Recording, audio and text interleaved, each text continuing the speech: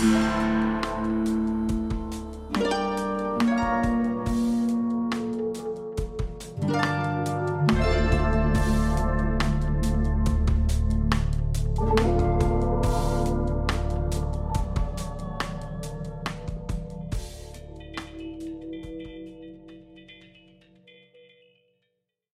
to Complexity, the official podcast of the Santa Fe Institute. I'm Michael Garfield, producer of this show and host for the last 105 episodes. Since October 2019, we have brought you with us for far-ranging conversations with our worldwide network of rigorous researchers developing new frameworks to explain the deepest mysteries of the universe. Today, I step down and depart from SFI with one final appearance as the guest of this episode. Our guest host is SFI President David Krakauer. He and I will braid together 9 other conversations from the archives in a retrospective masterclass on how this podcast traced the contours of complexity itself. We'll look back on episodes with David, Brian Arthur, Jeffrey West, Doan Farmer, Deborah Gordon, Tyler Marghitas, Simon DeDeo, Caleb Scharf, and Allison Gopnik to thread some of the show's key themes through into windmills and white whales SFI pursues, and my own life's persistent greatest questions. We'll talk about the implications of a world transformed by science and technology, by deeper understanding and prediction, and the ever-present knock-on consequences. This podcast's usual theme music was produced by Mitch Mignano, but for my last act, I'll lead you out with cybernetic beds of my own sounds. If you value our research and communication efforts, please subscribe, rate, and review us at Apple Podcasts or Spotify, and consider making a donation or finding other ways to engage with SFI at santafe.edu/engage. Thank you each and all for listening. It's been a pleasure and an honor to take you off-road with us over these last years.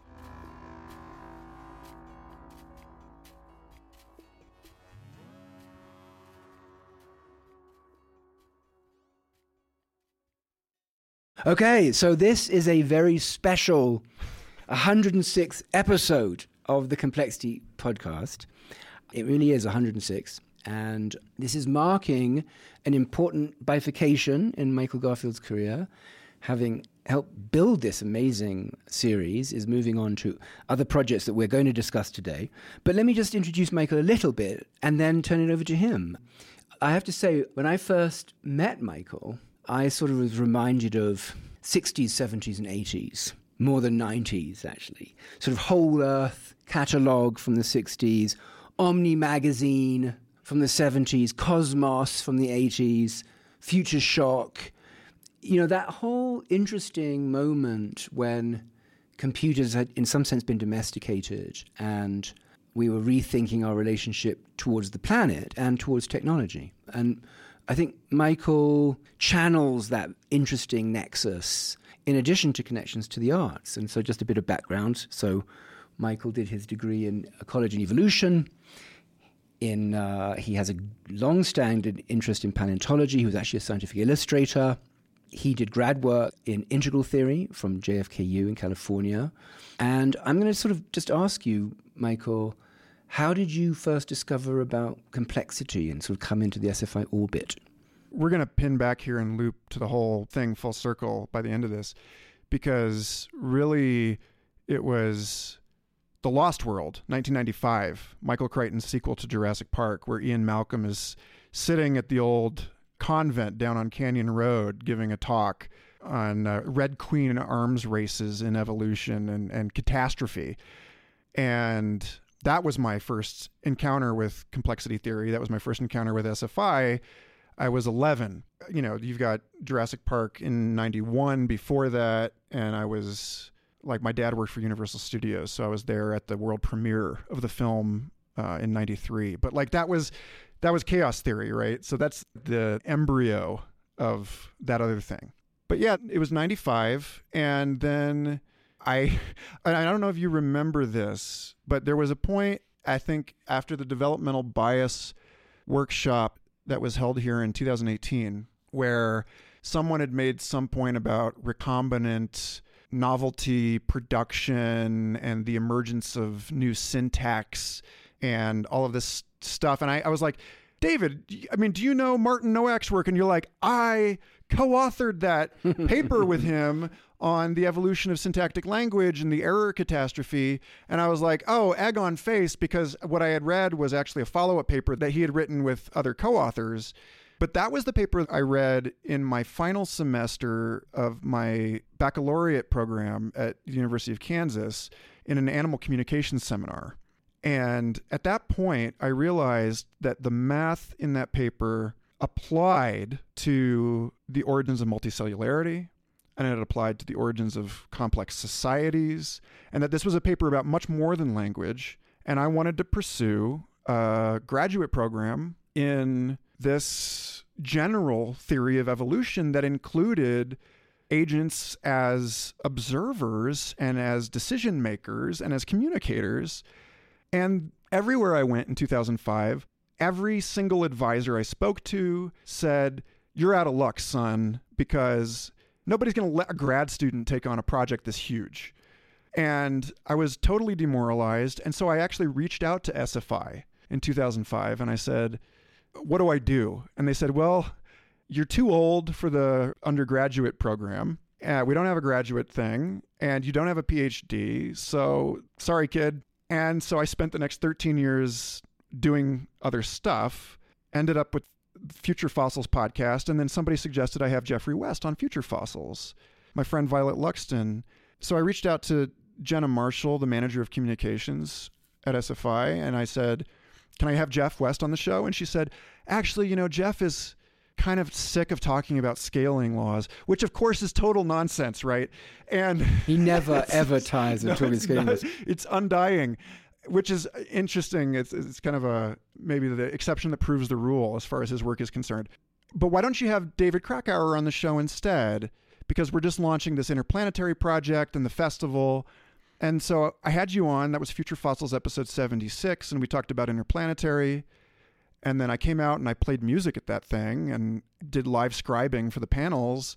And I had such a beautiful time at Santa Fe. And I was like, there's an open position here. Austin was feeling like the whole place was, the ship was about to sink. I was living in Austin, Texas, and it was clear that the whole thing was running off the rails. And I said, I need to get out of here. I have found my people and I'm going to apply for this job. And then I found out I was going to have a kid at the same time. And the rest is history. And after 3 grueling months of interviews, I ended up here, and here we are. Yeah, so actually the way that's great. And the way we're going to structure this episode is actually just go back through some of the interviews that you conducted. And that's where we'll begin. And then we're going to talk about some of your new projects and endeavors and how they grow out of a lot of those interviews and those kinds of ideas that you had covered. I should say, just for you to know, right, that those early papers on the evolution of combinatorial languages grew out of an interest in the late work of Ludwig Wittgenstein. And they were actually a very deliberate effort to mathematize the ideas he presented in the philosophical investigations on language games, which are fundamentally about the origin of coordinated meaning, which have huge relevance now in terms of ChatGPT. And so anyway, it's interesting to go back to that work, personally, just to go back to that work. But let's start then with episode 1, which was an interview with me, talking about what complexity is, actually. I think we did cover issues of understanding and prediction, the differences between the two. So let's listen to a bit of that and then return to discuss those topics. We look back even into antiquity, and it seems as though the real action going on evolutionarily is in some combination between all of these different approaches to reality, the temple religion versus the wilderness mystics, etc. And it feels as though there's a modern instantiation of this in the relationship between complex systems science and machine learning. I mean, it seems as though those are, I've heard you describe this as, these are like sibling disciplines. Yeah, so there's two issues here. So, right, to answer this properly, we have to understand what complexity is. And complexity is this domain of reality that straddles the very regular and the random. And science has been really good at those two limits, right? And so one limit, classical mechanics, and the other limit, statistical mechanics. And both are very powerful theories, one dealing with, if you like, crystals, and the other one dealing with gases. The perfectly ordered and the very disordered. And in the middle is where it all gets complicated and complex. And that's where we live at SFI. Now, what that's done, because science is not very good there historically, it's generated two possible approaches. One of them is complexity science, and one of them is machine learning and AI. And they do different things. Machine learning and AI takes all that complexity encodes it in big models like deep neural networks, and makes predictions. But those predictions are completely opaque and don't give anyone an understanding as to how they were reached. On the other hand, you have complexity science, which tries to, in Murray's language, take a true look at the whole. It tries to find the right scale at which you can do theory of these adaptive systems, if you like, in the center, with a view to not producing perfect predictions, but generating real insight, explanation for why they exist. And I think we're now entering, in the 21st century, a new kind of scientific schism, where we're going to live with two very different ways of engaging with reality. A machine-based, high-dimensional, very precise, predictive framework that is a black box, and ours, which is a more familiar framework from the history of science, if you like, but that is faithful to the complexity of the systems we study, which doesn't predict so well, but does allow us to understand the basic mechanisms generating the phenomena of interest. And that's where I think complexity lives, and it's going to have to come to terms with living with machine learning and AI. It's almost as if we've returned, to use your biblical metaphors, to the Cain and Abel. And those two brothers are going to have to get on, as opposed to one killing the other. Yeah, so one of the things I love about this episode is how you introduce, in that clip, you talk about how machine learning versus complexity science is like a Cain and Abel story. It really is interesting how complexity is hard, in that I feel like the reason that so many people rebuffed me when I said I wanted to study this in my graduate program was because it defied the way that people wanted to do science in the 80s and 90s and the early 2000s. And it required a kind of making peace with uncertainty. You know, Brian Arthur, who we'll talk about later, talks about this quite a bit in Complexity Economics, the SFI Press volume, and my episodes with him, that there is something irreducibly uncertain because all of the models are themselves evolutionary products made by agents. And one of the things I've loved about engaging with you in this community is that it became so clear to me over the last few years how important it was to tell people, as we move into an age of extraordinary turbulence and transformation, that there isn't going to be one ring to rule them all. There isn't going to be one system that makes sense here. There was that Simon DeDeo talk, I think in January of 2019, on probability and consilience, and his topic modeling of the Royal Society papers dating back 350 years, and how science goes through these kind of convulsions of arriving at a unified understanding, and then it undermines itself through learning too much, and then has to take a step back and adopt a more pluralistic approach. And, you know, I've always appreciated, like the talk that you gave to the postdocs last year when you brought on the new cohort, about how you said, we have to act as if this unified theory exists, but we don't actually believe that. We're not at a point now where we're seeking out an equation to put on a t-shirt that explains the cosmos. And I think that's most people's misunderstanding about SFI. That's like a holdover from a previous age, and this like myth of physicists as being, you know, seeking this like grand unified gold theory. Yeah, it's an interesting point actually to address, because even within physics, there's always been this understanding that there's a fundamental theory, let's call that quantum field theory, which we might not have yet. And then there are pragmatic theories like mechanics. So the universe is fundamentally quantum, but we still use these continuum theories, which are classical, to do work. And I think one of the things that we can learn from that, right, in relation to the current moment, is that there are going to be theories that help us understand how the world really is, and then there'll be models that we use in our everyday lives, like, for example, machine learning models. And I think that kind of pluralism between understanding and prediction has always been there. It's been there in physics, and it's just amplified in our domain. In fact, I want you to just let me keep going, because one of the areas where SFI has had maybe a surprising impact is in economics. And this seems like the most pragmatic field you can possibly imagine, right? One of your early episodes was an interview with Brian Arthur, and Brian was very influenced by this paper by Lindgren, where he said, let's rethink economics beyond the neoclassical territory in terms of biological processes. Let's just listen to a little bit of Brian and then reflect a little bit on what he had to say. Definitely. This is where it gets very interesting for me, because this dimension of having to anticipate or learn from the behaviors of other agents in the system. Yeah. And, you talk about how this means that the economy is a collective computation. That's right. And so this is, there's a really interesting example that you bring up about Christian Lindgren. Oh, yeah. And the, evolutionary game theory and running, iterated simulations of the prisoner's dilemma. And I'd love to hear you go into that, because I think that that's a really interesting place to leap from and into technological systems as evolutionary ecological systems. Okay. Lindgren was looking at what we thought of in those days as a prisoner's dilemma tournament. You don't need to know much about prisoner's dilemma. Think of it as 100 different strategies for playing this game called prisoner's dilemma.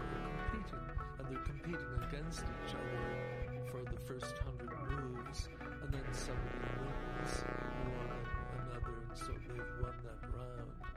What Lindgren had set up on his computer was the idea that strategies that won consistently could reproduce themselves, and so if one strategy was particularly good on playing randomly other strategies, including itself, it would reproduce and do pretty well.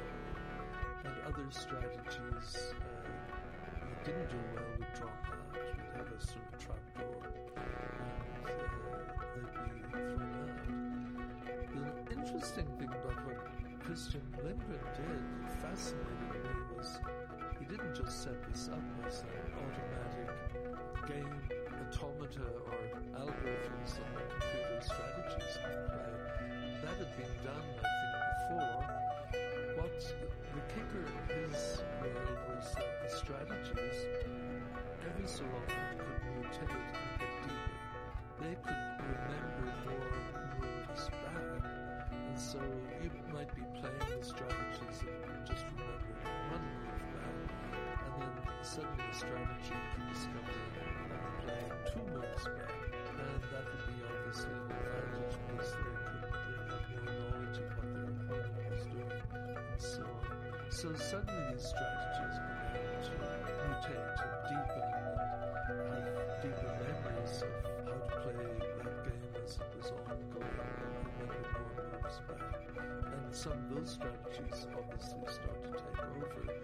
What interested me in Lindgren's model, he ran this thing for, I don't know, maybe 60,000 tournaments or 60,000 goals. It must have taken 1991 probably 3 days or 2 weeks on the computer. But Lindgren ran this thing, and there'd be periods where there was clearly a best strategy, and the other strategies started to disappear. But you would see some of those other strategies staying in the game because they were also necessary. If the superior strategy just played itself, it didn't do that well. It needed some strategies such as fodder.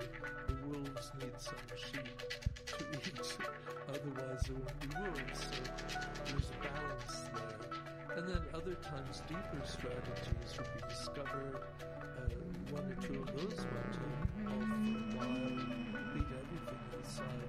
And then there'd be other periods where there's a gigantic free-for-all, and you'd see for maybe a lengthy time of 1,000 or 50,000 situation where there's a lot of random strategies being created that nothing like dominated or like chaotic, and then maybe an even deeper strategy to take over. And I remember looking at Lindgren's results and thinking, this is what I would call paleontological economics, meaning that there are long periods, perhaps like before the K2 boundary, where you get all the dinosaurs, and then suddenly something would happen, a smarter strategy would be discovered, and the whole game would change, and we'd be in a new eon where that would last for a while. But there was no equilibrium in this sort of game. Things just kept getting discovered and discovered. In fact, I began to realize standard economics views the economy essentially as a machine with all parts of balance.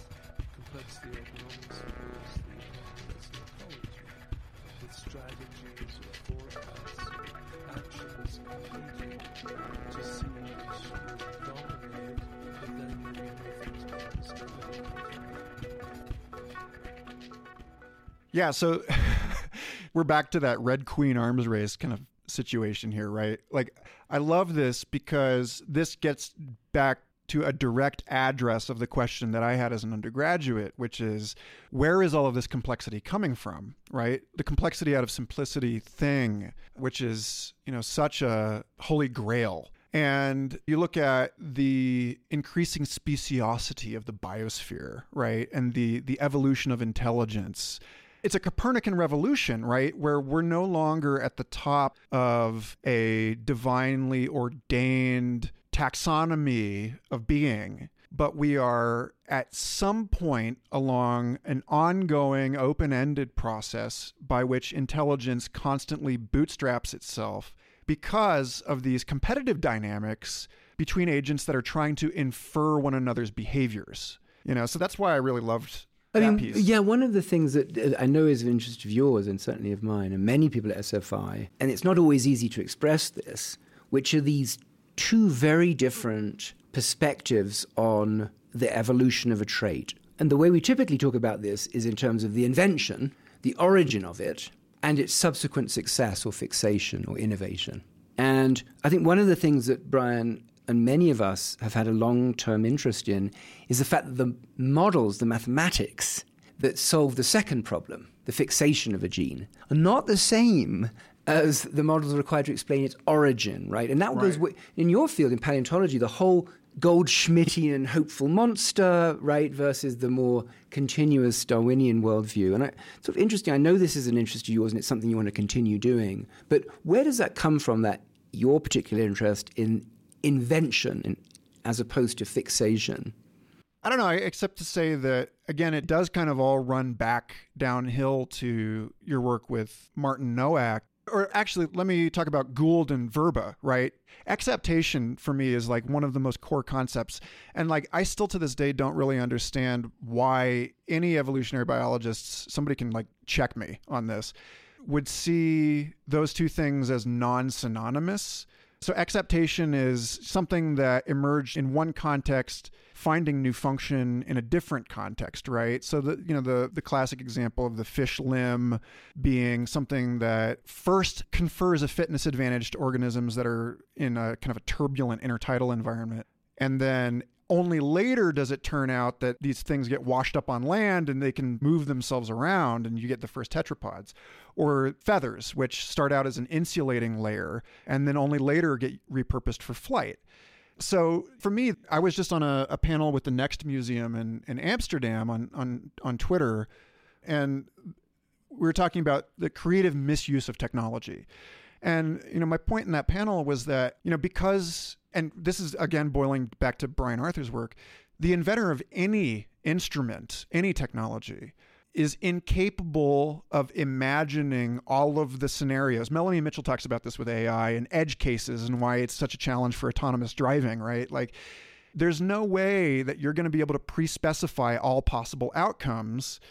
And so there's this thing that kind of speaks to when we had, Miguel Fuentes on the show, and we were talking about how he and Murray Gell-Mann wrote about emergence as an epistemic thing, that there's something about the mistake, right? Or the way that randomness on the horizon of our understanding, it's very difficult to say whether these things actually have a kind of being of their own or whether it's just our failure to grasp them, to cognize them. No, I mean, a good example of this, much of this has its roots in the limitations of mathematics because we all understand there can be truly novel things. Someone invented, or a group of people invented the symphonic form or what have you. Chess didn't exist, presumably, in the Cambrian, right? And so the things happen that seem incredibly new. But when you write down a mathematical system of equations where you're studying novelty, you have to specify the dimensions in advance. And none of us know quite how to do this, right? And so there's this, if you like, methodological bottleneck that makes invention a hard problem for theory, even though it feels kind of self-evident for us in everyday life. And actually, I want to take this opportunity then to jump to the next interview, which deals with this accelerating need for invention in the modern world. And that's talked about Jeffrey and scaling, right? And so let's just listen to Jeffrey on the treadmill, Red Queen dynamics of successive inventions. We're finally at the place in your book where you raise the issue of, can we come up with a principled way of understanding a complexity science for sustainability?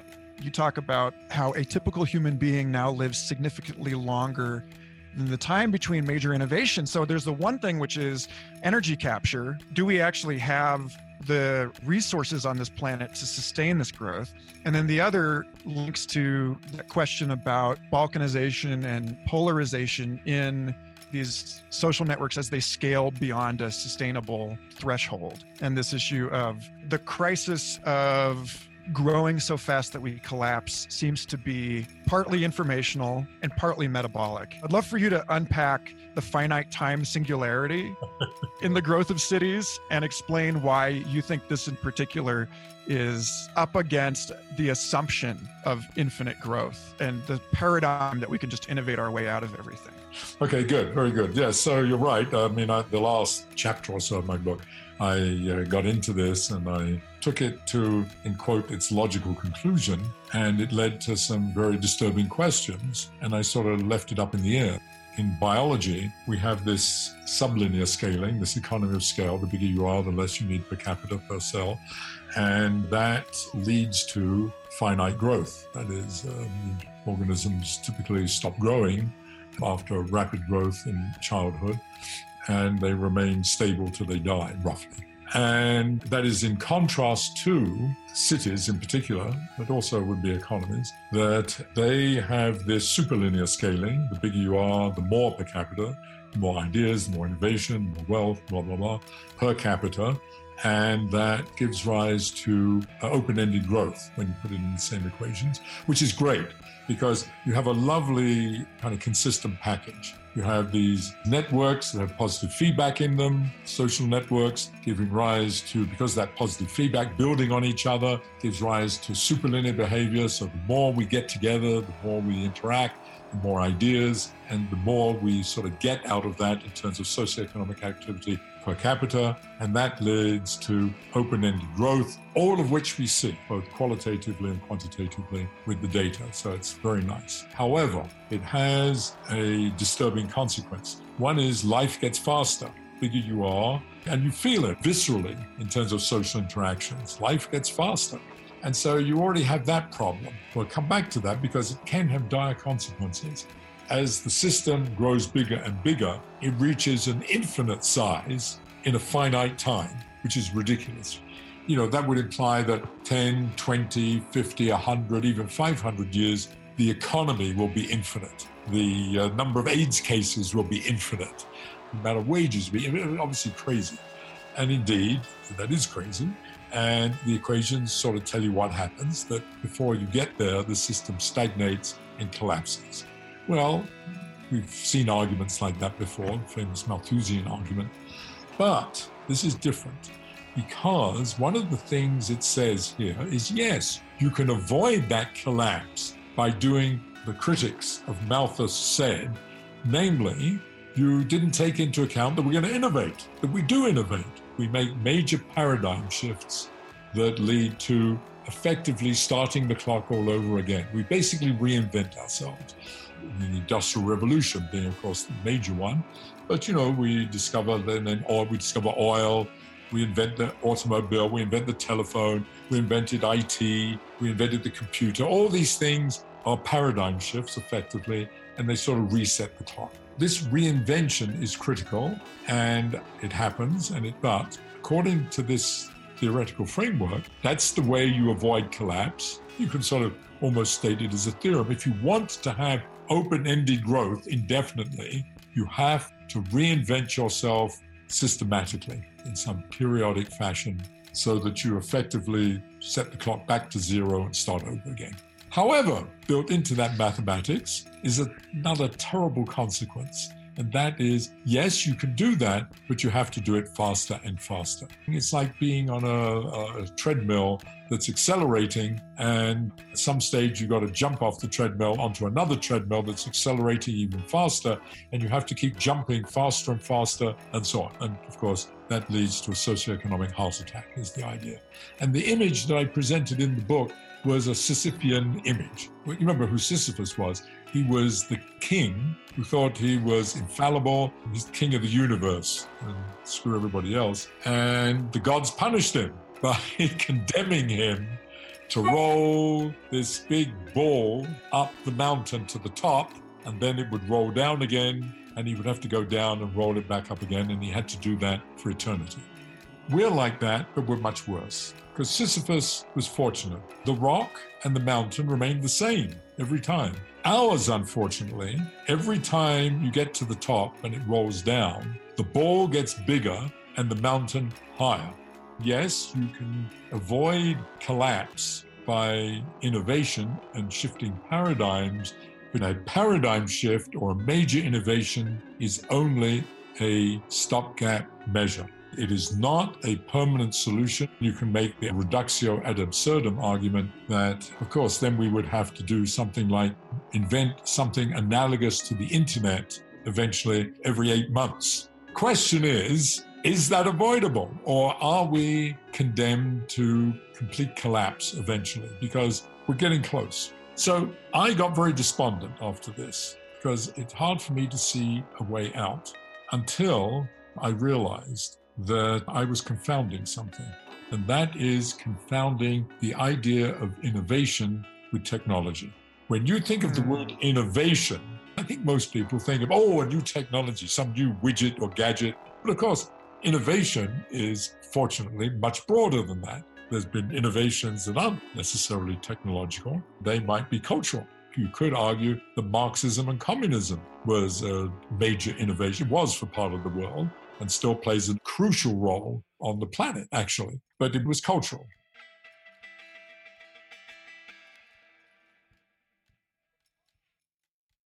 So this is the consequence of all of this, right? Which is that the thing becomes more and more complex. And then, so you wrote that paper recently with Melanie Mitchell on understanding in AI.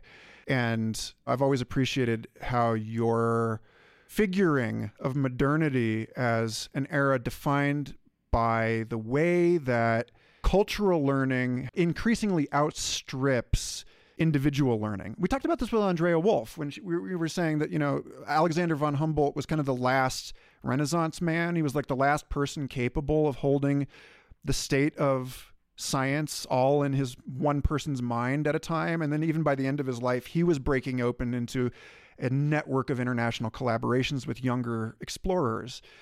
So, now here we are, and we've crossed the event horizon as far as I'm concerned. And many, many people have written about this, about how the challenges that we're facing now are that all of our efforts to control the externalities generated by the technologies that we used in order to control the externalities generated by earlier technologies are only amplifying this problem. Yeah, let me just make that clear. I mean, in relation to Jeffrey's observation and his co-authors. So if you have a superlinear scaling and you put that scaling into a standard model of growth, you get growth to infinity, a so-called finite time singularity. And those singularities are avoided through some kind of technological invention. And Jeffrey's point being that the rate at which you have to invent increases in time. And that's a sort of an alarming future shock-like observation, which plugs into your point about this sort of positive feedback that you see in the technological world. But let me then, this is a natural segue again to your interview with Doan Farmer, because one of the obsessions of ecology, not so much economics, has been collapse, right? Stability, complexity. And economists, by virtue of the models they used, they couldn't get collapse, right? I mean, this notion of a finite time singularity is a kind of oxymoron within their mathematics. And so let's listen to Doan a little bit talk about why economics should be viewed as an explicitly ecological dynamic.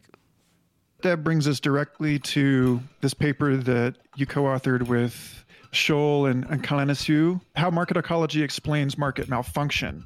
Right. You're doing a really interesting thing in this paper using ecological models. Like if people know the Lochte-Volterra equation, predator-prey cycles, you're applying something like that to a population of noise traders, value investors, and trend followers. And I'd love to hear you talk a little bit about how you're rigorously extending this analogy into this space, and then what you found in the relationships between these three sort of species of market strategies and what it means for macroeconomics. Sure. With this idea that trading strategies are like species and they have ecologies and that they may interact with each other like lions and zebras and grass. In this case, the food source ultimately are inefficiencies in the market, ways in which things are not perfect that allow traders to make money, and who's present in the market is going to influence what those inefficiencies are and what the available niches are. The goal is to understand why do they malfunction? Like, why is it that prices often seem to deviate from fundamental values? Why is it that markets often can get very volatile for reasons that seem to have nothing to do with underlying fundamentals about what's going on in the market and nothing to do with outside news? The market just gets volatile because the market is volatile and because of its own internal dynamics. And so we show how in a world where you have three strategies, all of them are boundedly rational, none of them has access to complete information, and none of them is a perfect model, where you let the market evolve by having the strategies that accumulate profits, accumulate wealth, which then means they have more influence on how prices get set, because more wealth means you're making bigger trades, which means you have more influence on how the price moves every day. So we just put some strategies in and let things go, and we see what happens. And we used some ideas from ecology to try and understand it. We were able to do things like compute what's called the community matrix, which tells you whether the species, are they competitive? Meaning, suppose you have species A and B, or in this case, trading strategy A and B. If the wealth of trading strategy B goes up, do the returns, the profits, to trading strategy A go up, and vice versa? That would be what's called mutualism. If the population of trading strategy B goes up and the returns of strategy A go down and vice versa, that's what's called competition. And if it's asymmetric, so if B goes up, A's profits go up, but if A's wealth goes up, B's profits go down, that's called predator-prey, where A is preying on B. If you go back to the analogy of, say, lions and zebras, that's the way it's going to work for lions and zebras. Now, we found several interesting things about our model ecology that we studied. One is that when we reached the equilibrium where the returns of all the strategies were the same, we actually saw that we had mutualistic interactions between all the strategies. That is, if their own wealth went up, the returns would go down, but if anybody else's wealth went up, the returns would go up. That kind of surprised us, but then we realized, well, that's actually maybe what you should expect in an equilibrium, in a place where the market's efficient in some sense, and that at the efficient place, all the returns of the strategies are the same, and if you deviate from that, then one of the strategies starts to have an advantage again. The way in which you deviate is you want the others to have more wealth and you have less wealth. It's like, the foxes do well when the rabbit population's high. So that was one of our insights. Another insight is that we're able to compute what's called trophic levels for strategies that kind of tells you who eats whom and how do they lie, like with the lion, zebra, and grass ecology, because if you assume that zebras eat only grass and lions eat only zebras, then the trophic levels are 1 for grass, 2 for zebras, and 3 for lions, because your trophic level is by definition 1 higher than the thing you eat. In the real world, where there's more complicated diets, trophic levels can be more complicated. You can still compute them. And we're able to compute these in a financial ecology by looking at what happens when we knocked one of the trading strategies out to see how that changed the profits. And saw that, in the typical case, we had noise traders at a trophic level close to 1, and value investors at a trophic level close to 2, trend followers at a trophic level close to 3. But that could change depending on the wealth of the strategies. And in some cases, in fact, the trophic levels even cease to be defined. The key thing that we found is that if we want to understand why the market's malfunctioning, like why is volatility high, why are prices mispriced, why are they straying from fundamental values, then the wealths of each of the strategies in the ecology determine how mispriced the market is, and the system's own spontaneous dynamics can cause substantial excursions away from the equilibrium and substantial market malfunctions.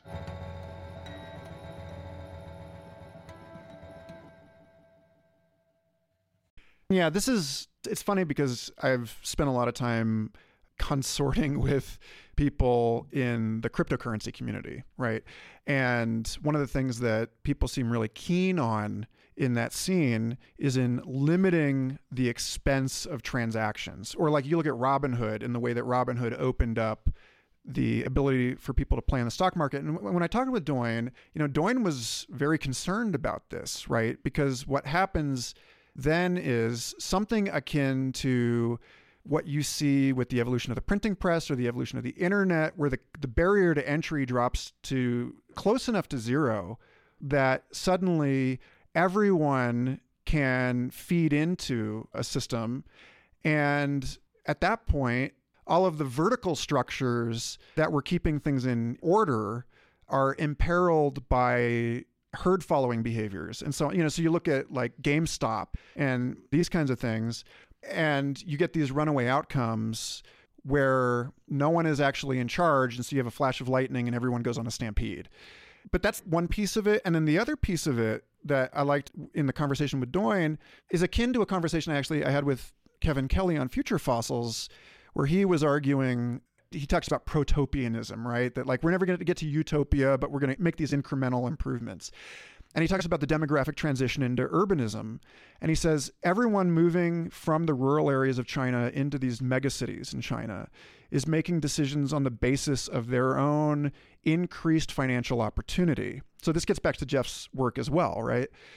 The problem with everyone being suddenly capable of abandoning the rich tapestry of local agrarian culture and the encoded wisdom in those cultures and allowing those things to decay as they move into the ability to participate in a global economy is suddenly everything becomes hyper-connected and very, very brittle. We saw this with COVID-19. Actually, I'll have to dig it up, but I read a really interesting blog post recently called Welcome to Jurassic Park, comparing John Hammond's decision to automate all of the processes of Jurassic Park with the way that just-in-time supply chains caused cascading failures. Or when I had Matthew Jackson on the show and he was talking about hyper-connected bank networks, we see these things where the convenience afforded us by patching everything together creates a vulnerability. So like there's something going on in the zeitgeist right now where I think even outside of the field of complexity science, people are starting to, because of COVID, because of bank failures, because of all of this stuff, people are starting to understand that there are reasons why, and this is something we've brought up time and time again on the show, there are reasons why you want isolated pockets. You want reservoirs. You want to keep stuff off of the network. You want air gaps in things. And consequently, you also need some kind of verticality. Like there's ultimately an argument for the ivory tower and for there being standards to journalism and this kind of thing. Well, it's interesting. Okay, so this takes us a little bit to the next episode because we've talked about ecology and instabilities. Ecology focuses largely on energy, exchanges of matter. But of course, the other dimension that you talked about in the two examples you gave, in blockchain, GameStop, it's really about computation, the sharing of information. And many people in our community have pointed out, most notably Melanie Moses and Deborah Gordon, that there are highly connected Borg-like systems in the natural world, namely the eusocial insects, bees, ants, and wasps, that somehow have squared the circle. They have that kind of characteristic and yet remain stable. And I think we should just listen to this excerpt from Deborah Gordon on social insect computation. So it makes sense to anchor this, I think, in a bit of the history of research on ants and on the diversity of behaviors that we see ants engaged in and the problematic or inaccurate analogies, like metaphorical language that we're bringing into this. You mentioned Adam Smith here coining this term, the division of labor, and that seems to set off this whole cascade of assumptions in entomology when people are looking at ants that you critique very articulately in this, I think. Right, so this idea, you argue, is not appropriate for ants, even though it certainly seems to be the way that ants are commonly understood and have been understood by researchers for a while. Could you talk a little bit about the history of the research on this and how you attack this particular misunderstanding? When I started doing research on ants in the 80s, when I was a graduate student, the prevailing idea was that each ant had a task or a function that was genetically determined, so that if you wanted to understand how colonies are different or how behavior evolves, you would look at the distribution of ants in each task. So in this view, a colony that has more foragers would do more foraging. And so if it was a good thing to do more foraging, then evolution would favor colonies that had more foragers. So that way of thinking locates all the causes of the ant's behavior inside the ant. And it's really the same way of thinking that we could use to understand how a brain works. We could say that each neuron has a certain job, and if we could only list all the tasks of every neuron, we would understand how the brain works. Or you could say the same thing about cells in an organism, that each cell is a certain type, and then what the organism does is the aggregate of all those different individual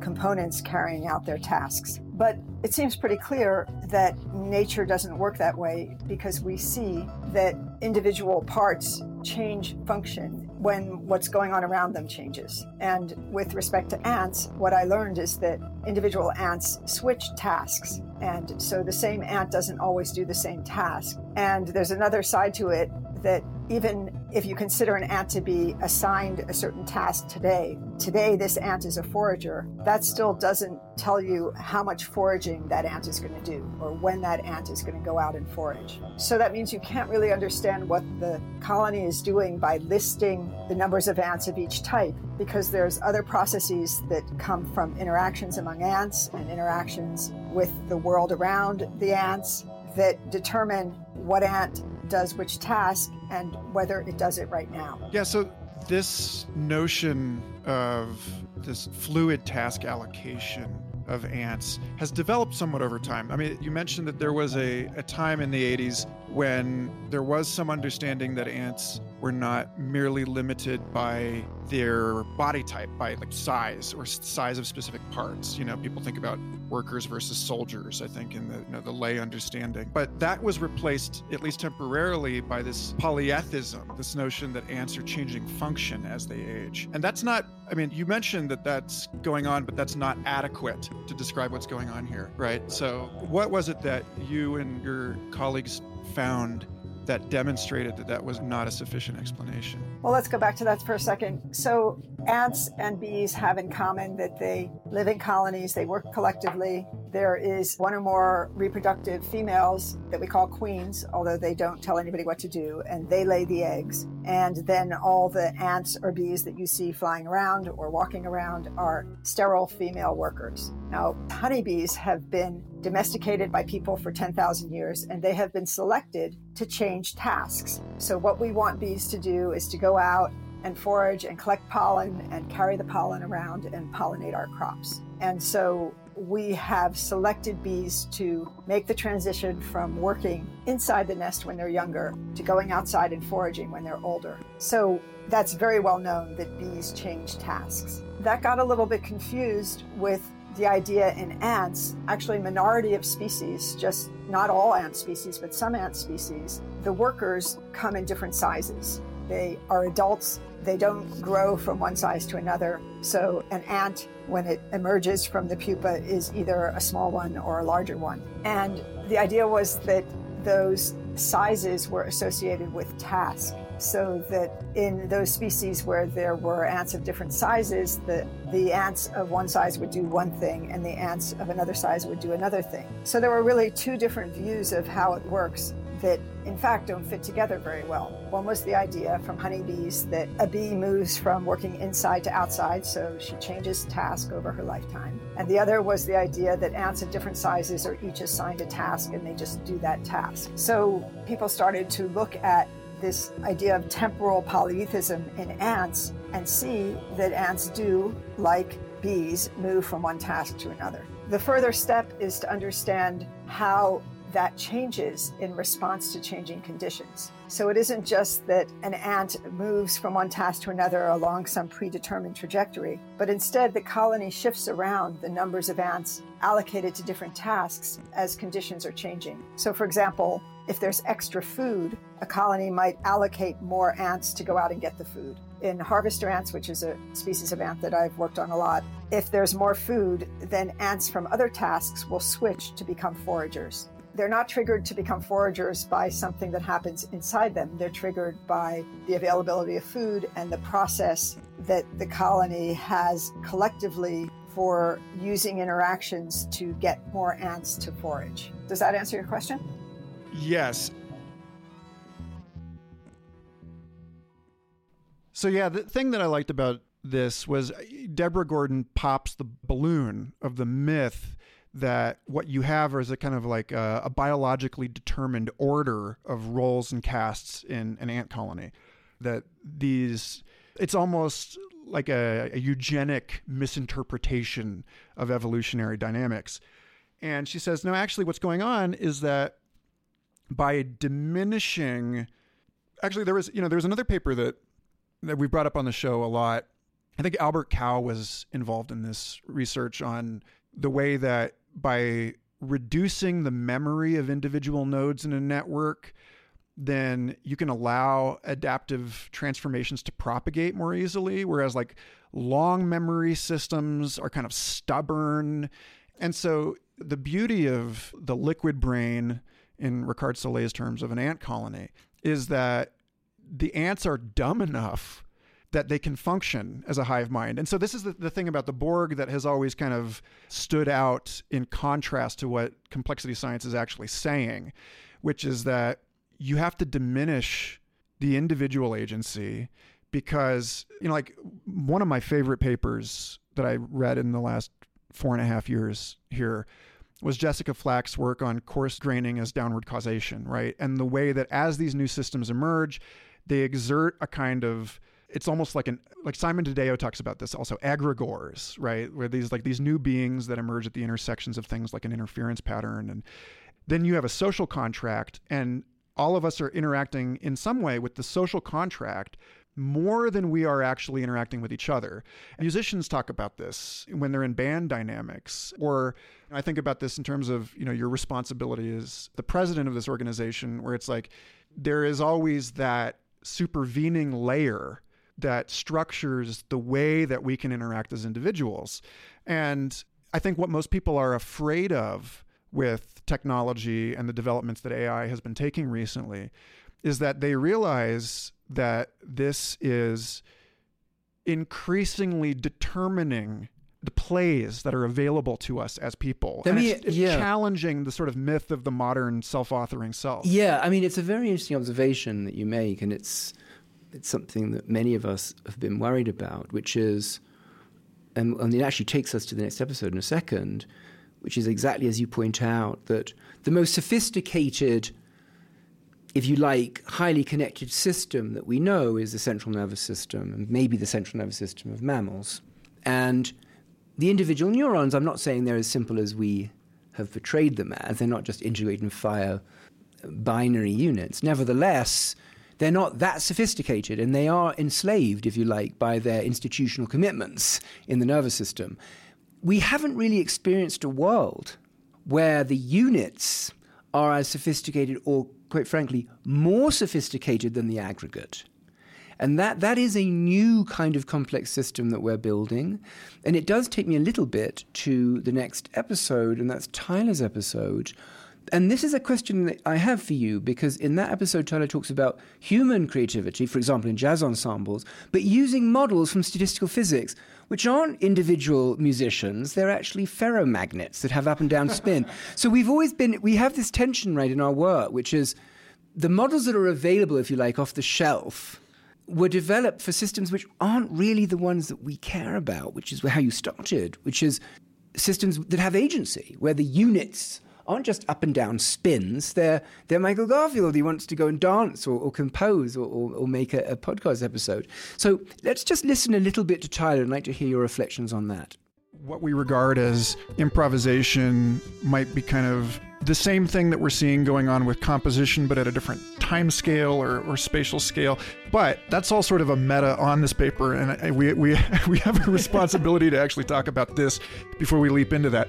So it seems like the place to start here would be in the precedent set by people like SFI external professor Martin Scheffer, talking about what is actually going on at these thresholds or these transitional moments, and how it is that we can identify the features that we can look for to anticipate them. So laying out some of the core concepts there, and then how you and your co-authors sought to identify the features in the music that you were examining that would allow you to quantify all of this.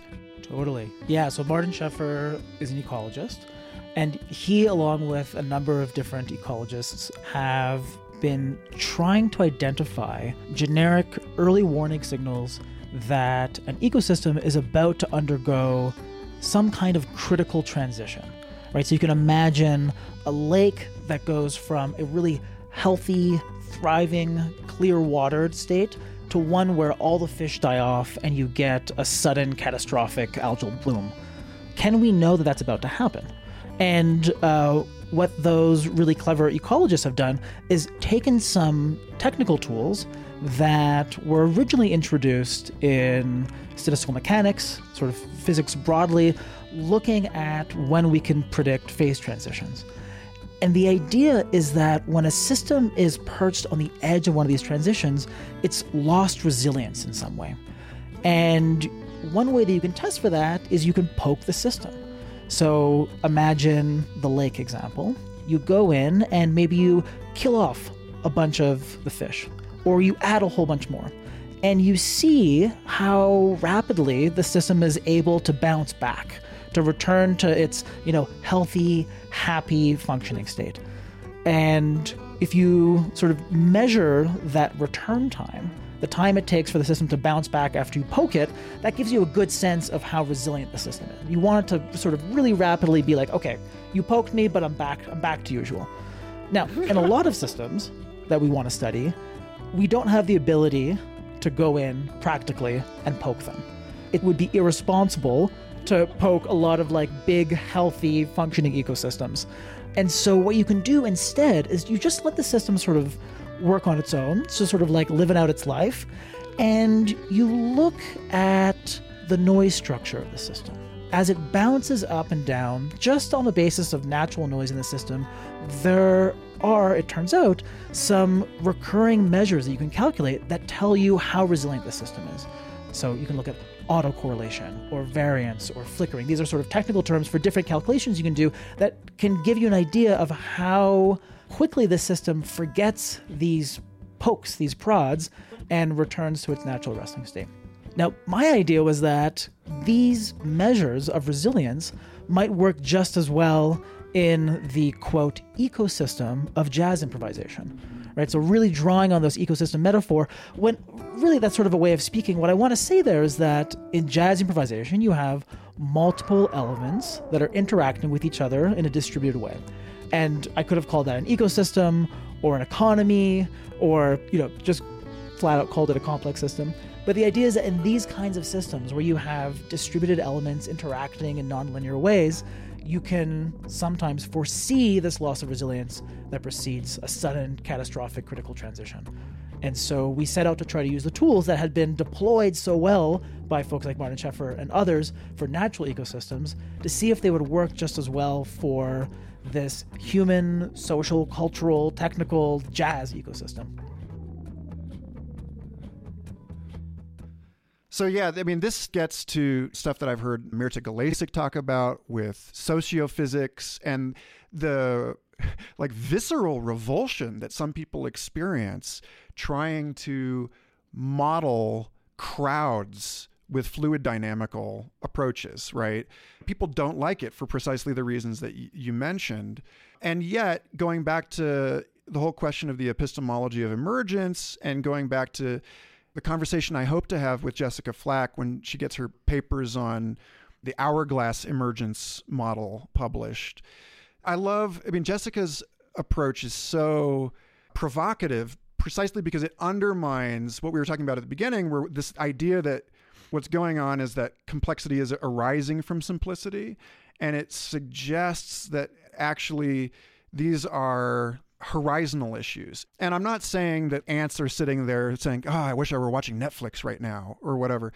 But there is a dimension in which, like when Adi Livnat of Haifa University came and presented at the Developmental Bias Workshop in 2018, and he said, the fusion of genes in gene regulatory networks seems to be governed by the same principles as Hebbian fire-to-wire learning in the brain.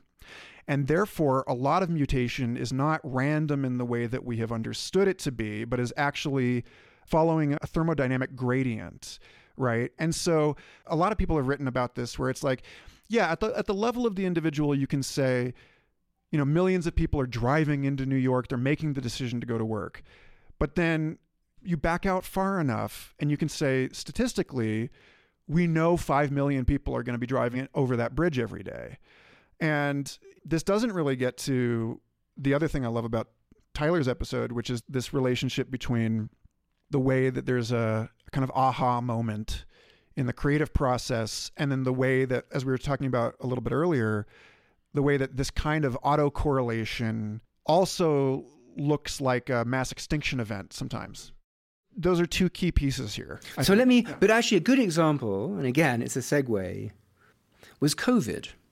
Because I think a lot of the social, political polarization that we observed following an epidemic was about individual agency and institutional control. Mask wearing was perceived as, to some communities, an unacceptable imposition or restriction of individual freedom, and others as necessary so as to be more beholden to the collective good. It had exactly these qualities you're talking about. And Simon, actually, in that episode, does reflect on issues of individual agency in relation to individual rationality or irrationality. It's worth listening to this section of an interview with Simon. In your discussion of astrophysics as a successful science, and then your drift away from that into the study of failure scenarios. I'd also say, Micah, if I'm going to use a metaphor here, it's not broken bones. It's an autoimmune disease, right? It's a case where the virtue of the body turns into a trauma, turns into a vice. Our immune system, again, like one of these, mega things. Like it turns out we have this autonomous molecular drone system constantly attacking on our behalf. And that's great until it's not great. And, things go drastically, dramatically, and chronically wrong. So you might say, like, I study the autoimmune diseases of epistemology now, how the same things that make us such powerful scientists can also make us such powerful, let's say, conspiracy theorists is one of the things we're interested in right now. But Michael, I interrupted you, so please, go on. Well, this is great because you just handed it to me on a platter because I wanted to talk with you about a paper that you co-authored with Zachary Wachowicz, From Probability to Consilience, How Explanatory Values Implement Bayesian Reasoning. And now, I imagine probably half of our audience knows what Bayesian probability even is, and the other half does not.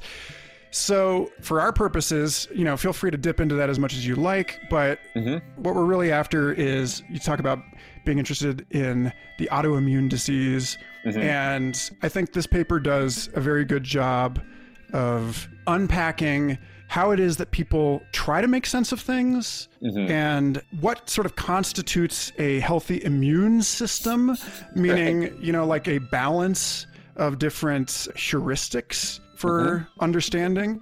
So lead us into this piece a little bit, and then we'll start tethering out from it into other stuff. No, it's a wonderful place to begin, because that paper, it's a paper in theory. It's a paper on the theory of both knowledge building and how knowledge building actually happens.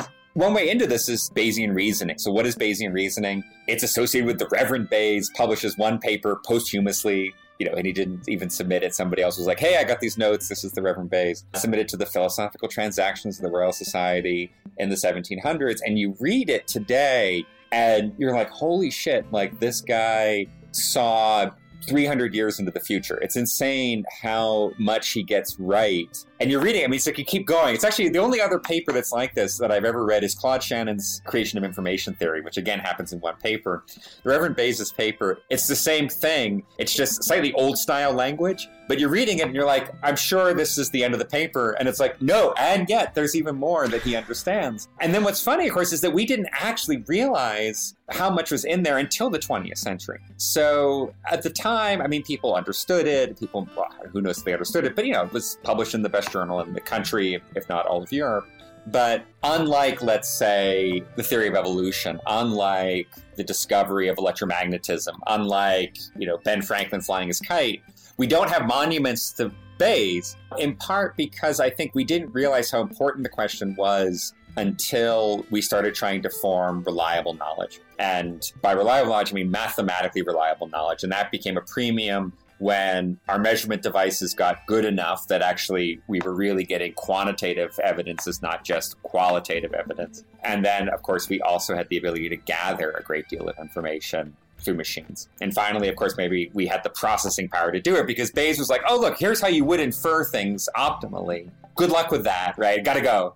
And we really didn't have, the tools to do this on a mega scale. It didn't really hit science until the 20th century. Not to, tie everything together, but this is, of course, one of the things that happened in astronomy was Bayesian reasoning hit astronomy. And that's when we finally entered what we call today the precision era, where I can literally tell you the universe is 12.7 billion years old, plus or minus, a billion or whatever it is. So that's a long way around to saying Bayesian reasoning is a story about how to form beliefs optimally. You can prove that you will achieve the correct, unbiased belief faster than any other method. So that's great. Like, now we can just go play music, right? We're done. We've solved knowledge formation. We have a recipe, an algorithm, literally, for forming the best possible beliefs. And in fact, it turns out there are cults of the Reverend Bayes at this point where people actually believe this problem has been solved.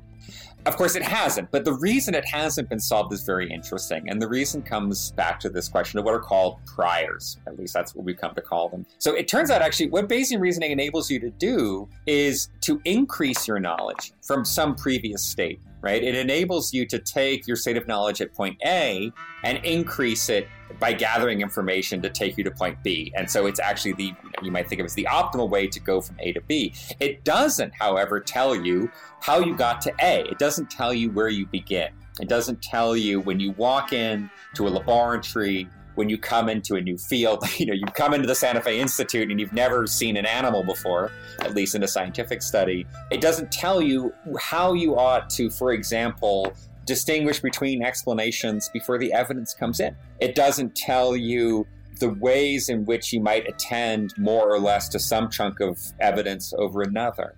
So there's a lot of these missing pieces in there that, Zach and I are trying to tease apart. And so I would say the innovation there is, in part, obviously, drawing our attention as psychologists, as cognitive scientists, to the problem of explanation itself. So, it's very meta. We're explaining explanation. And the other thing is to show, even though Bayesian reasoning is supposedly this unique and optimal thing to do, you can actually kind of tease apart all the pieces, isolate them, and consider them, as a sort of set of values that come together in the mind of a scientist, let's say, or, in the mind of somebody off duty trying to make sense of the world. So I think that's where Zachary and I begin. And then, the question is, okay, what are these values? Having teased apart this algorithm, you might say into these little submodules. Okay, what are these submodules of the reasoning process? What do they look like? Can we name them? Do they tie into things that we've seen in, let's say, the scientific record itself, meaning how scientists have explained things? Can we see these units tying into things in the philosophy of science, things that philosophers have talked about as ways to make decisions?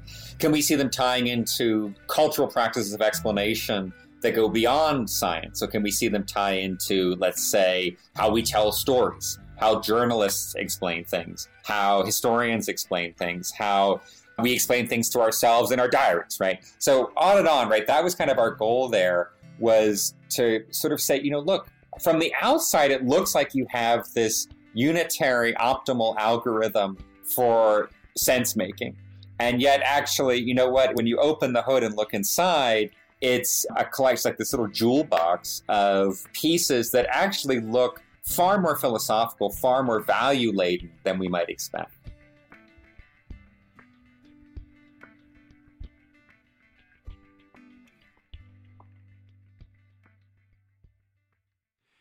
So, yeah, I mean, the thing I love about this is, again, to cast back to earlier notes on pluralism in complexity thinking, that when Simon says you can use a Bayesian inference approach to think about the different heuristics that people are applying to what constitutes a satisfying explanation, some people want the big, all-encompassing conciliant model. Some people want the parsimonious model that's like you can write it down really quickly.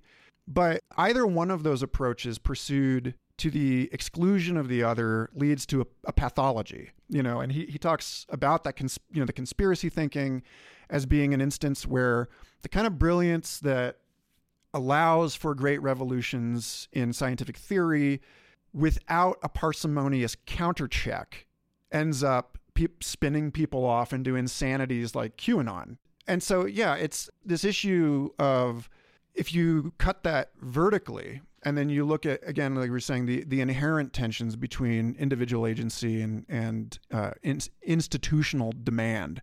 We talked about this a lot on the show with Michael Lockman and his work on why it's costly for cells to requisition nutrients from the body, because if it were cheap, then cancer would just proliferate constantly, And so there's like a flaw kind of in human thinking of like, well, why can't I have what I want, right?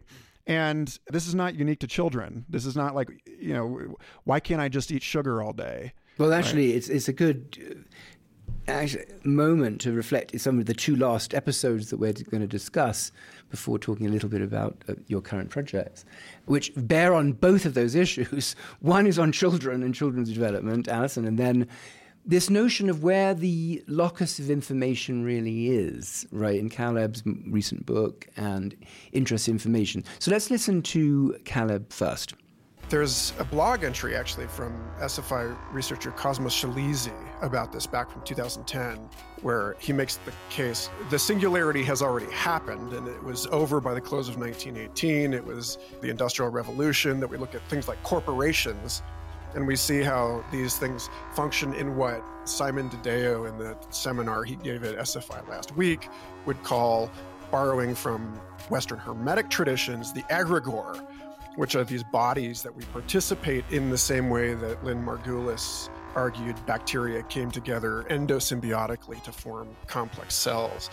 And then you've got, just to give people another point of association for this, you've got Jessica Flack's work, in particular, her paper on coarse graining as a downward causation mechanism, arguing that even in less sophisticated, if you will, organisms like macaques, that their efforts to model and understand one another in society end up leading to these collective computations that then shape behavior. So again, back to this kind of Marshall McLuhan thing about how, we shape our tools and thereafter our tools shape us.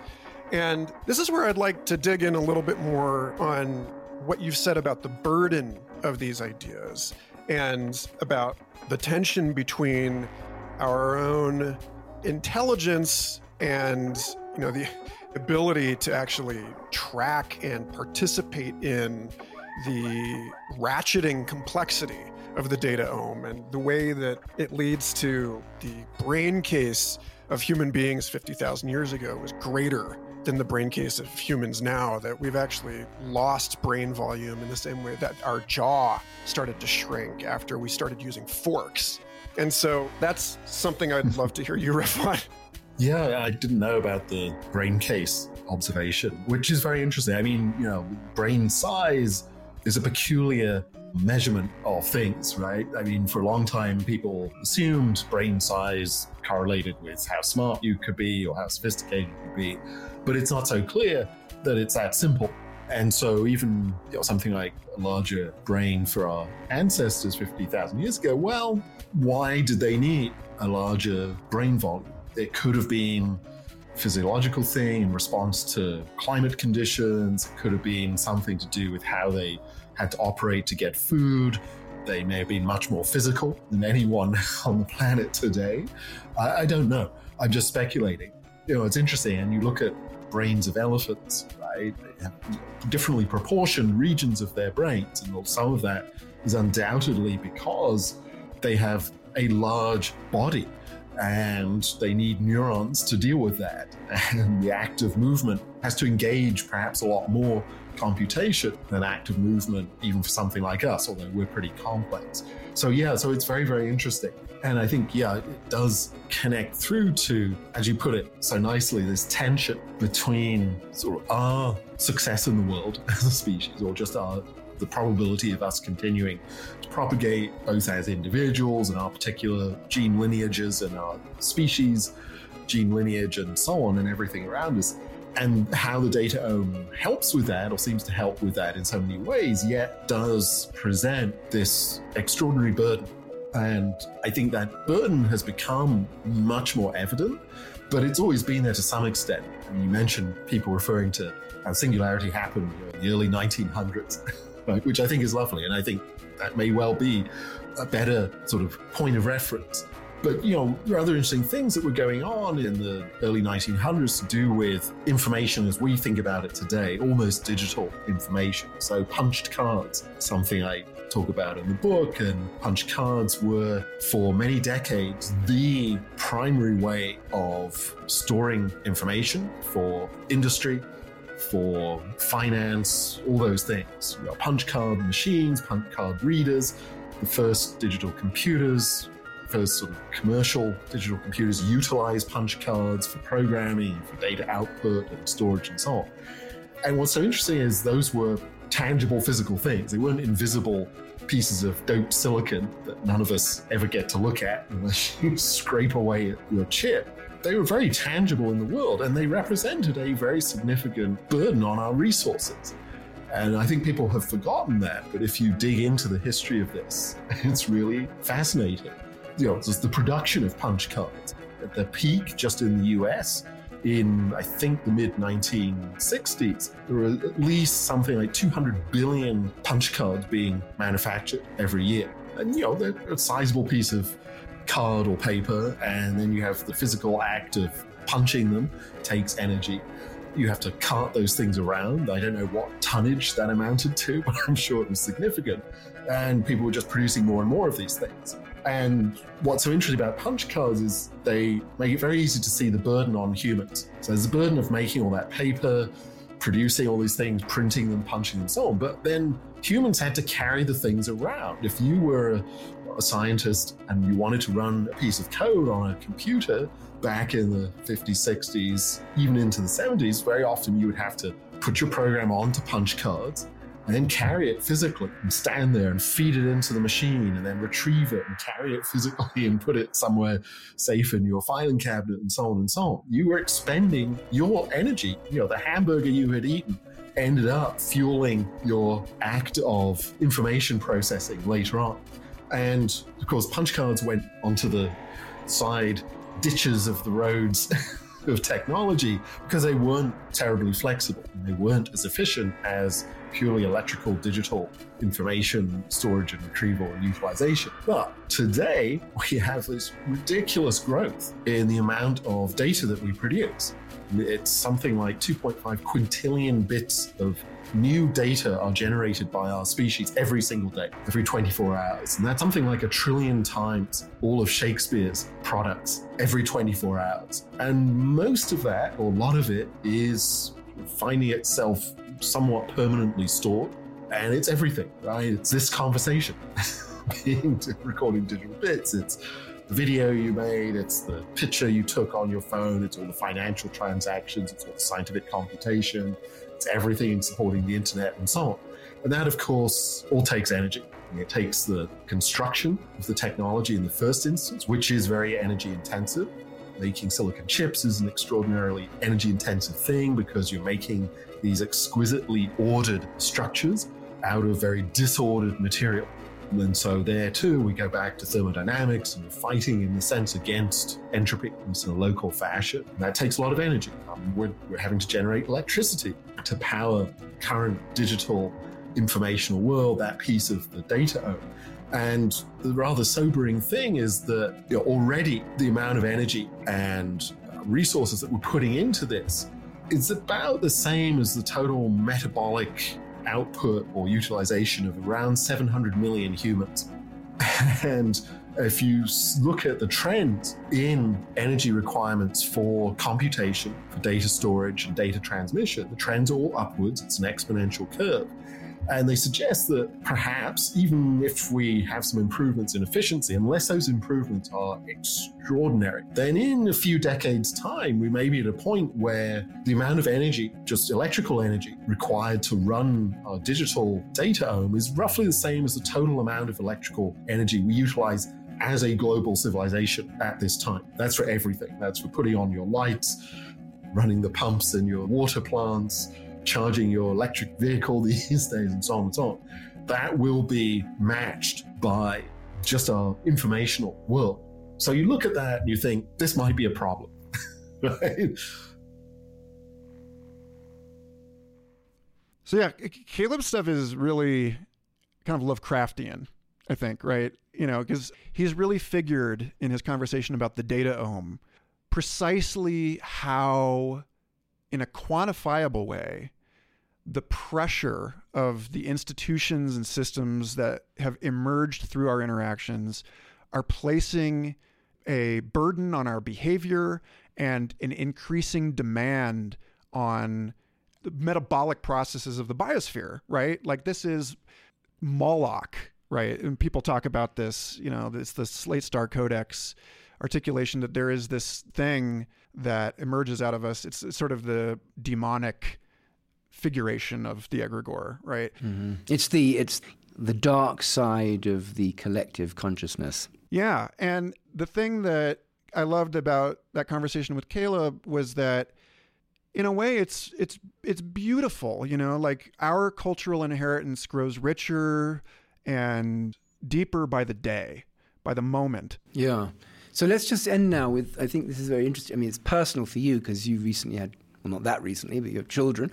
And in fact, personal for me in other ways because of my interest in noise and a recent debate that David Wolpert and I had with Danny Kahneman and Cass Sunstein and others, where we believe noise is absolutely essential to the complex world, and they and many others believe it's inessential. And Alison has some very nice work showing, actually, that perhaps the key characteristic of childhood is the incredible importance of noise. So let's just listen to that a little.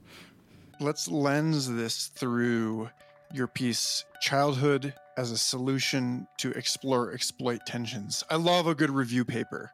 I love a paper that just brings it all together. And this is one of those. And can you help people understand how weird we are as human beings?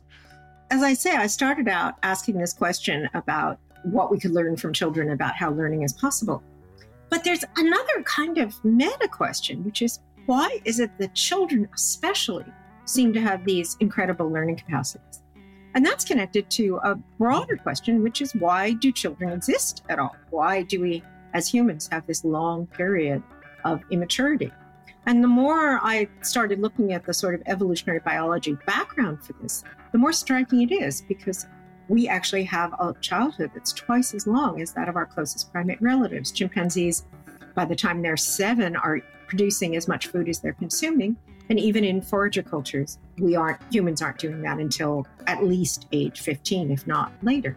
So that's really puzzling. Why do we have this very long period of childhood?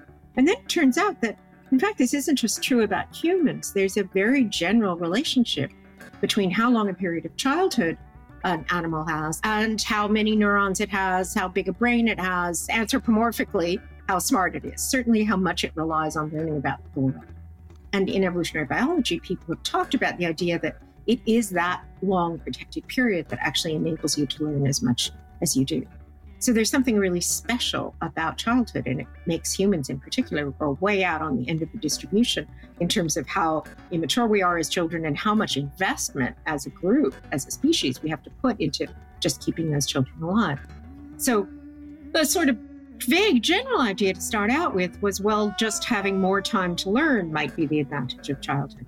But when you look at, especially at neuroscience, that it isn't just that children are around for longer, they really have foundationally different kinds of forms of brain and forms of learning compared to adults. And many of these are actually things that might look like bugs, like not being very good at having focused attention, not being very good at long-term planning. Why would we do that? Why would we have this long period in our lives where we seem to be so incapacitated? And why would that be connected to our capacities for learning? So when I started doing the work in AI, one of the really very general ideas that comes across again and again in computer science is this idea of the explore-exploit trade-off.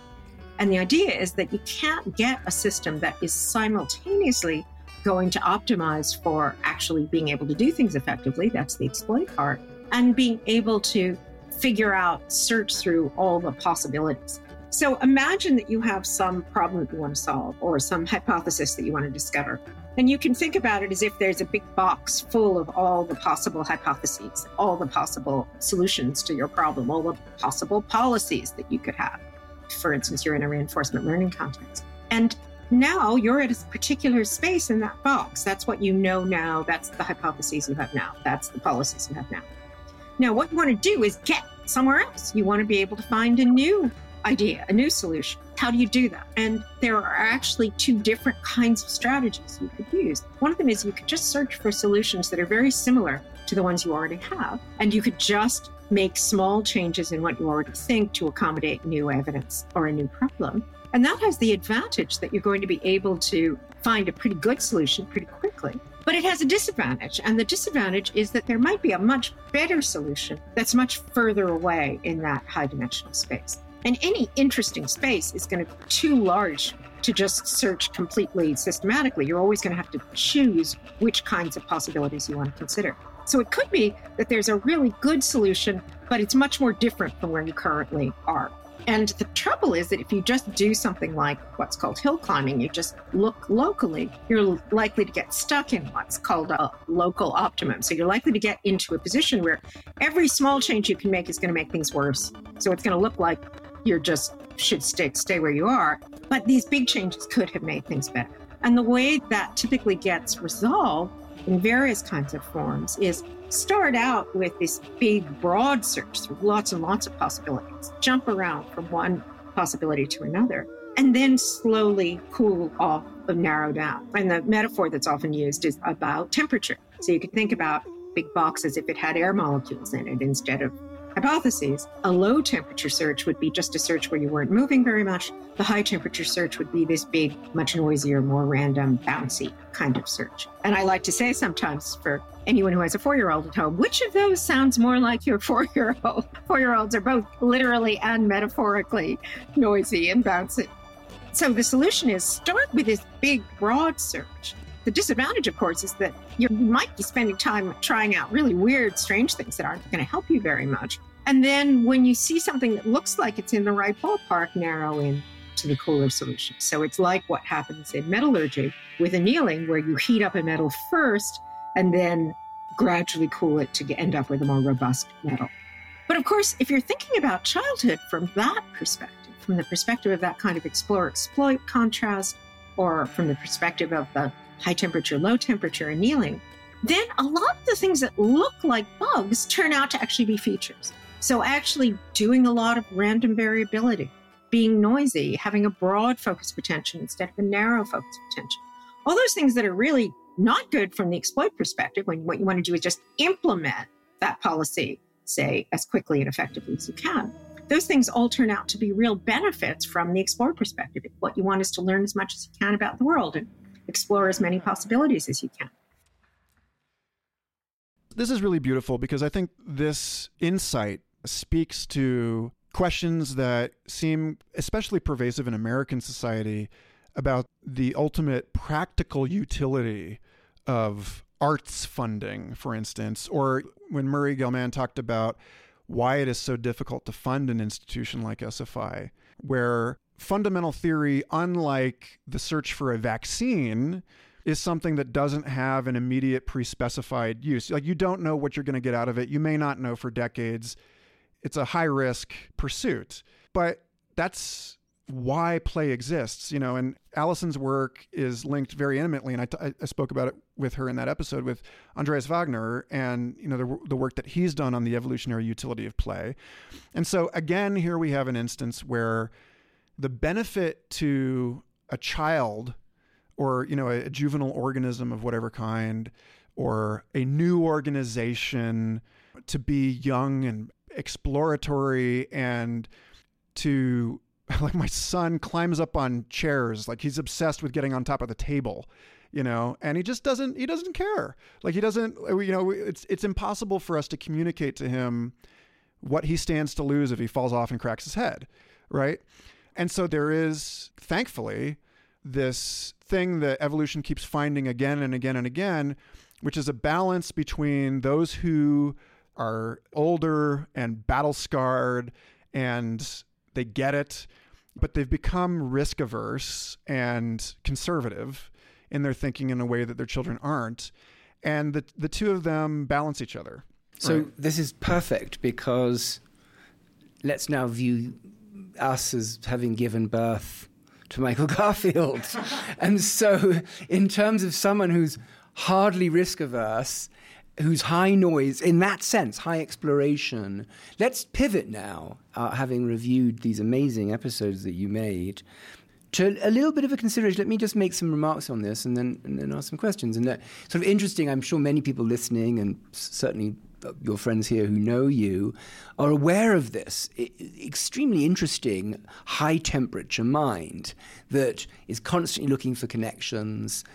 Some are real, some are not so real from my point of view, but it's necessary, because without that, Alison's, you know, simulated annealing model of childhood development, there are just areas that you never would have moved into. They would have been neglected and we would have become sclerotic. So I want to talk a little bit about this next phase, your sort of high temperature exploration of both the book that you're planning, but I also know more podcasts that you want to do.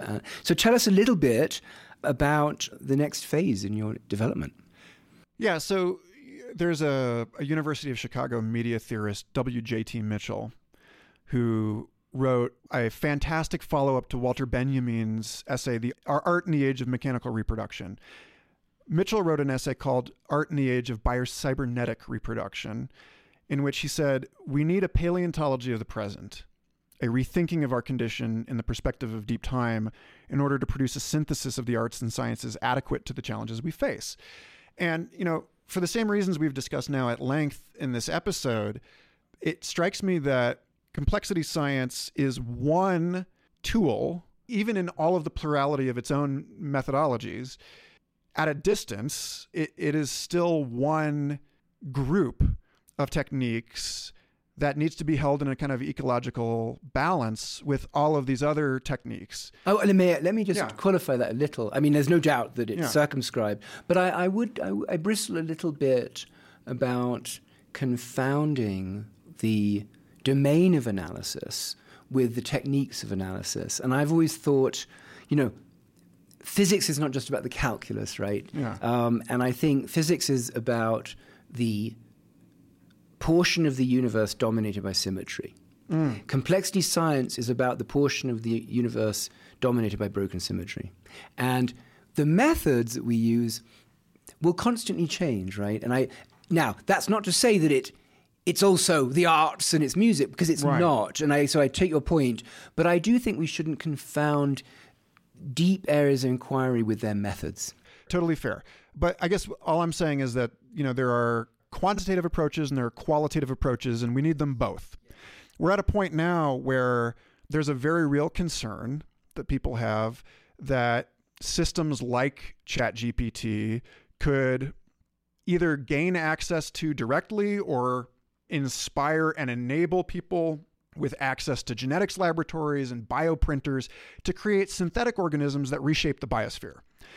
You look at Sarah Walker's work with David Grinspoon, et cetera, and it's arguable that the Anthropocene is really not the age of human beings. It's the age of these technological monsters that we've created.